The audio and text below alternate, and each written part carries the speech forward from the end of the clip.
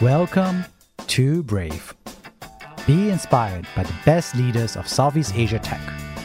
Build the future, learn from our past, and stay human in between. I'm Jeremy Au, a VC, founder, and father. Mondays for no BS commentary on the latest startup news with Shri & Co., managing partner of Hustle Fund. Thursdays for in-depth interviews of changemakers across the region, sharing about the highs and lows of their lives. Join us and over 10,000 subscribers at www.bravesea.com for transcripts, analysis, and community.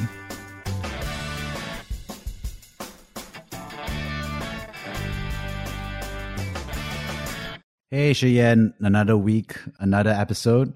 And I think this week, what I realized was that everybody was talking to me about layoffs. So speaking to one sales rep, and he was very much like, oh, I don't know whether I'll keep my job. I'm staying for the health insurance. Another person was like, oh, at Facebook/Meta was like, I did not get laid off, but I may get laid off after CNY. So a lot of conversation about that. So I figured this would be a good conversation. What do you think about this topic? I mean, way to start us off on a depressing note, Jeremy. You know, business cycles boom and bust. And maybe if you're kind of relatively new to the workforce, you've only experienced the boom.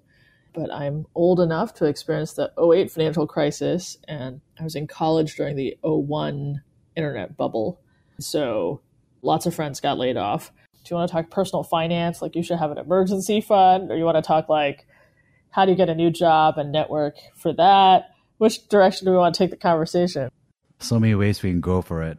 Well, I mean, just last week you say, like you need to stare at reality to the face. And then you're like, the reality is layoffs, right? It's neither depressing or whatever. It's boom and bust. And, I think what was interesting was like, I think there's always been recessions, right? There's a recession almost every 8 years. It's inevitable that a startup will go through boom and bust. It's also inevitable, honestly, that as an employee, you're going to go through recessions where layoffs are happening.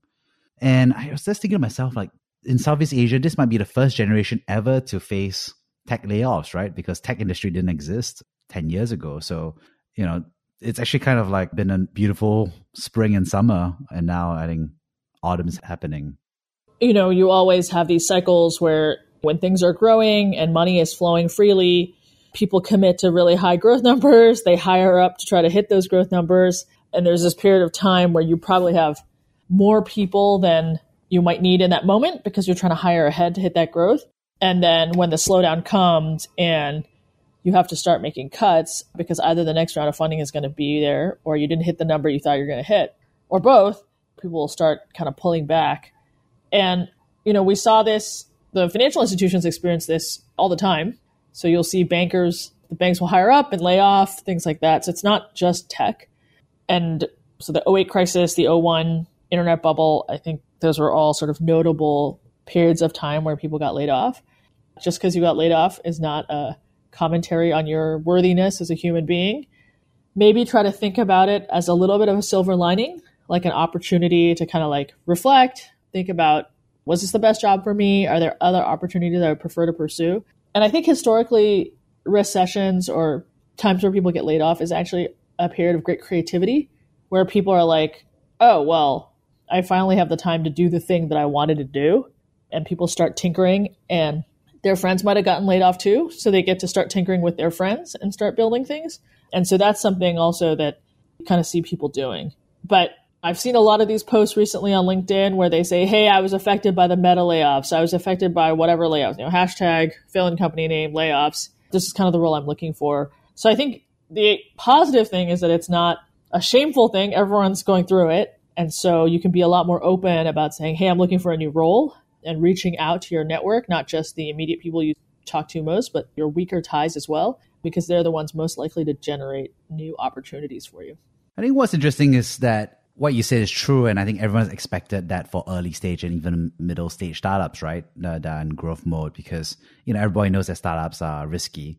But I think what's different is that for big tech, right? It's very much like these like global domination, right? Doesn't stop hiring, great benefits, talks about mission and culture and keeping everybody. And then suddenly people are getting cut regardless of tenure. So I think that's the big difference, right? I think there's a different flavor to that.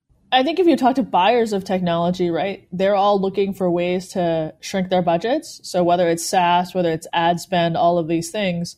And so that has a trickle-on effect. There was an Airbnb podcast or interview where they talked about how, early in the pandemic, they had to figure out how to grow without doing performance marketing, which is something they'd relied on a lot. And so they leaned into community. And they actually found that that did even better than when they had always just been relying on performance marketing. And so who does that impact? It impacts Facebook, Instagram, Google, like everyone that they had been buying ads from. And then you talk to CFOs and they're all like, yeah, I'm going through line by line all my SaaS spend. Like, where did these 100 extra seats of Salesforce licenses come from? I think there's a sort of domino effect and people aren't immune to that. And so, yeah, you were printing money before. You're probably still making okay money. But at the end of the day, people still have to report to shareholders. And if shareholders are seeing contractions across the board and you're continuing with all your like ridiculous benefits, there's some hedge fund guy who's like, oh, Google didn't cut enough. They did cut another like 20,000 people or something. But I don't think being a great business makes you immune to layoffs. Sadly, this is our capitalistic world that we live in. Yeah, it was interesting to see this financial analysis I was looking at. And one thing they were looking at was that for a 5% reduction in workforce, they think that it will translate to 3 to 5% improvement in the bottom line, the EBITDA for public big tech companies. And these analysts were like cheering them on. They were like, this is great. This is the best thing happening. And so it was kind of interesting, right? I was like literally at this like fancy finance dinner and everyone's like cheering on the layoffs. And then in back of my head, I'm like, I just sat down with a bunch of engineers who are like really concerned about their jobs. And one person had been laid off, right? I think that's the duality, I think, of the market. Those guys will cheer until they get laid off. And then maybe they'll remember that they shouldn't cheer so much for other people's misfortunes. I know, right? The investors were like, this is a great time to start buying some tech stock soon in the coming months after all the layoffs are done. And the earning reports are in actually as well. I thought it was interesting because I was actually reading a report and Jeffrey Pfeiffer, who writes about power and about managers, he was commented and he said, I think basically, I think it was like The Verge was like, why is everybody cutting if the core requirement for technology stocks is to grow, right? And then he was basically saying, maybe people are cutting just because other people are cutting. So they're not necessarily thinking through it. And his argument is that actually if you cut, it actually lowers your future performance of the company as well, right? And I thought it was an interesting debate, actually, especially in the comments, to be like, yeah, you got to cut because there's so much fat. And then the other people who are like, well, if you're cutting, you're losing your ability to fight and stay ahead. And here's Jerry Pfeiffer was kind of saying, actually, maybe companies are just following each other, like a crowd, mechanism. Like if they're firing, we must fire. Or if they're firing, maybe we now have the opportunity to fire. So I thought it was an interesting debate. It is one of those things, though, that hiring can get out of hand. So if you think about like yourself, let's say you're a founder, you're 50 people, you know every single person. You're 100 people, you probably still know everyone, right? But imagine that you're running like a 10,000 person organization. It is quite possible that there are parts of your organization that hired random people that are not productive. And then those people hired people. And so I don't think most corporations are running around at 100% perfectly optimized every moment. And they probably shouldn't, right? That's kind of not, you don't have the redundancies. And so then the question is like, how far off are you? And when you do have an opportunity or you have external pressure from your board or shareholders to show that you are aware of the upcoming contraction or whatever, are you doing anything? But cutting is bad for morale because it makes everyone else look around and say, wait, am I next? Do I need to start interviewing? And that might go with, Jeffrey Pfeiffer's thing is like, yeah, that slows down your own org. So you thought you were cutting to become leaner, but actually you slowed down your org because all these people are distracted and worried for their jobs. And then if the recovery comes faster than you expected, you're not well positioned to capitalize on it. But I was reading about, I think it was an Indian startup that said, hey, we're not going to cut anyone, but we're going to reduce salaries across the board, like shared pain, with the execs taking a bigger cut. But then everyone started arguing about why they shouldn't get cut and started interviewing and leaving anyway. So there's this myth of like collective responsibility, but people actually just want to look out for themselves. So it's a hard thing. It reminds me of this conversation I had, and it was like, was it Netflix? But they were like, every startup says like, hey, we're family. And then I think there's a company, I can't remember what it was, but it was like, family doesn't fire. It's Netflix. It's their culture deck. Yeah, the culture deck, right? So it's like, we don't call ourselves family because it sets the wrong expectations. Like, we're employees and we're here to make money. and create content, which is, I think, a big reminder and I think a big shock, right? I think their analogy is that they're a sports team because they're always trying to get the best player in a position. And obviously sports teams a little bit more mercenary than family. They're trying to win. But yeah, your job is your job. And I don't know, is it too cynical? Like you just can't expect anyone to really take care of you unless it's the government, I suppose. You're channeling some Jordan Peterson energy there. You go, like, you got to take care of yourself. I think there's the gap, right? It's like all these startups are saying their family, big tech, especially, right? The benefits, etc. And now kind of like hitting that sports team or, we're cutting. I think one question I got twice actually over the past month was, is it possible to keep my job or should I start looking in advance? So I think that's kind of like their question. What do you think? How replaceable are you? I guess try to put yourself in your manager's shoes or your manager's shoes. Like, are you like essential? Are you pretty replaceable? Are you working on something where the revenue is really far out? Are you really close to current revenue? So, I think you have to take a step back and try to see yourself in the context of an organization. And working hard doesn't necessarily guarantee that you're safe from being fired if the business is doing really terribly. But I think this is why you need to have a backup plan. You need to have an emergency savings fund.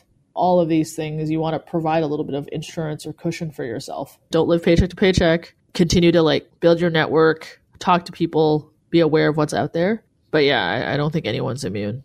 Also, not to be depressing, but just because someone has done one layoff doesn't mean that they won't do more. Because I think what people find is they might not have cut deeply enough in the first round of layoffs, and then they find themselves having to do more, which of course is terrible for morale. Yeah, definitely heard some horror stories, right, where folks have taken out large mortgages or they bought a car or some other large expense. And now they're kind of caught in that dynamic where they're really worried about losing their job because, it's just not tenable as expense. And I don't know. I don't think there's a good answer. My advice to them has been very much like just proactively cut and then kind of go from there. You can always get it back later if you can. But I think that's easier to say than to do, right? And especially for mortgage, that's a big, tough one to take a big loss on there. So how do folks find a new job? I was talking to a headhunter and she was just saying wow, the market just turned from I could hardly find anybody to being swamped with candidates for very few jobs, right? So I think that was an interesting dynamic where I'm not sure how to advise folks on finding their next opportunity other than talk to all the headhunters and recruiters that they can. So what would you recommend for someone who is potentially needing to find a job soon? What would you recommend them to do? I would just try to tell everyone what you're looking for. So I think some people feel like paise, they don't want to say anything, but actually a lot of opportunities aren't on websites. You're not going to find them because you saw some job posting. People find out because they're there, they know about it and they can let you know. And so you need to tell people what you're looking for and try to be as specific as possible. I'm looking for a role in this kind of size company that has this type of responsibilities. Not like I need a job. Nobody knows what that means, right? How are they going to think about it? And you want to be top of mind for them.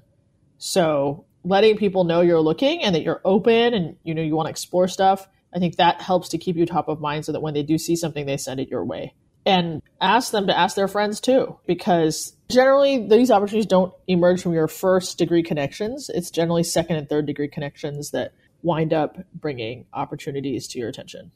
Is it awkward to tell your friends that you're potentially looking? Because, you might kind of get a mini heads up, right? You kind of know it could be coming down the pipe. I think most folks kind of know it's potentially happening. How would you recommend someone to start that stealth search? They can't do it on WhatsApp. I think a lot of folks are scared about, triggering their current managers, right? Or letting them know that there's search going on. Yeah, I think that's more probably just when you one-on-one talk to people, right? Where you're like, hey, I'm starting to look around. I'm not definitely going to leave, but, I've been at this role for X number of years. I'm kind of curious what else is out there. Have you heard of anything? And don't tell your blabbermouth friend. Tell your more discreet friends. But also, I think the process of saying things out loud will also help you refine in your head what you're looking for. Because if you haven't looked for a job in a while, it feels a bit foreign. And then you also have grown in responsibility since the last time you were looking for a job. And so part of it is just fact-finding, understanding what's going on, who's hiring, whose businesses are doing well. And you kind of want to do that when you have time and not when you're under the gun because you've just been laid off and you don't think you could make your next mortgage payment or whatever it is. Yeah, and I think there's a lot of stress involved with that because of the stigma. Like you said, it should be less stigmatized because so many people are going through it simultaneously. But also, like, still, just because you can tell someone that lots of people are going through it doesn't mean that their internal reality is like there, right? And I think there was reading the statistic about like how suicide and depression like doubles or triples during this time because of like this combination, like you said, right? Mortgage or the job and loss of identity. So what's the light at the end of the tunnel for folks who are transitioning? How do you see that? I think most people in tech are very capable. So it might not be your dream job, the next job, and it might not be something you would imagine yourself doing. Like maybe you were like a big company person and you find yourself at a smaller company, but you can think of that as an opportunity to kind of like grow your skill set. Or you're like a startup person who is like, I'm never going to work for the man, and you don't want to take like a title deflation you don't want to feel like you're going sideways. But I think there's opportunities to learn in these environments as well. Or maybe you decide like, hey, maybe it's time to work for myself and control my own destiny. And you have an opportunity to like explore new technologies or new products you've been wanting to build. You know, one of my friends is thinking of leaving his job and he was saying to me, I thought I would be sad, but I'm actually excited because I've had this backlog of products I've been wanting to build. And now I feel like I can give myself permission to start playing around with these ideas. So I don't know how uplifted you feel by this, Jeremy, but that's all I got for you on that front. Well, I like what you said, right? Is that if you're in tech and you got laid off or you're potentially getting laid off, you're probably at the best position out of all occupations to find a new job, even though it's a bad season for you. Because, you know, you and I were discussing, right, like designers, right? So many designers are going to lose their jobs or have to retrain or reskill because of, you know, generative AI, right, replacing their jobs. So many copywriters are going to redo their jobs as well. So that's an interesting piece where if you have the right tech mindset and you're like tech savvy, there's a chance that you can stay on top of these tools, right? So I think that's probably like the best occupational training for you to stay afloat. But the flip side of that is like, how do you prepare for some of this stuff is try not to put yourself in a position where, you know, losing your job makes you totally hosed. And so I used to work in personal finance. We tell people to have 6 months of emergency savings and to try and not kind of blow everything on big things that are kind of beyond you. Because I think the other thing that happens is that your lifestyle always can grow more expensive. Like once your lifestyle becomes more expensive, it's harder to dial it back, right? Versus like your lifestyle's like pretty conservative and then like you occasionally give yourself a splurge, but you don't kind of lock yourself into that higher spend. But I think light at the end of the tunnel, I think one piece I do think about is that I think that the Fed is going to stop raising interest rates in the middle of this year to later this year. I think that's what the market is starting to price in. And if that happens, I think there will be a little bit of a breather. And I think layoffs should slow down a little bit as people digest the news. So I think if you survive this year with your job, you're in a somewhat decent spot for next year. So that's what one light at the end of the tunnel could be. I don't know what you think, Cheyenne.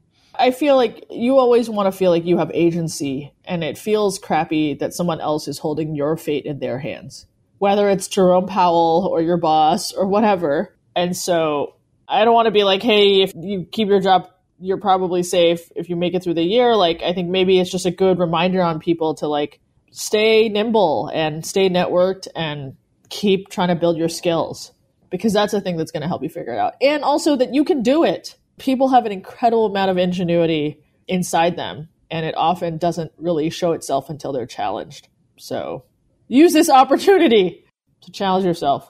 You just reminded me of the comic where it's like, the light at the end of the tunnel. Is that an exit or is that a train coming, right?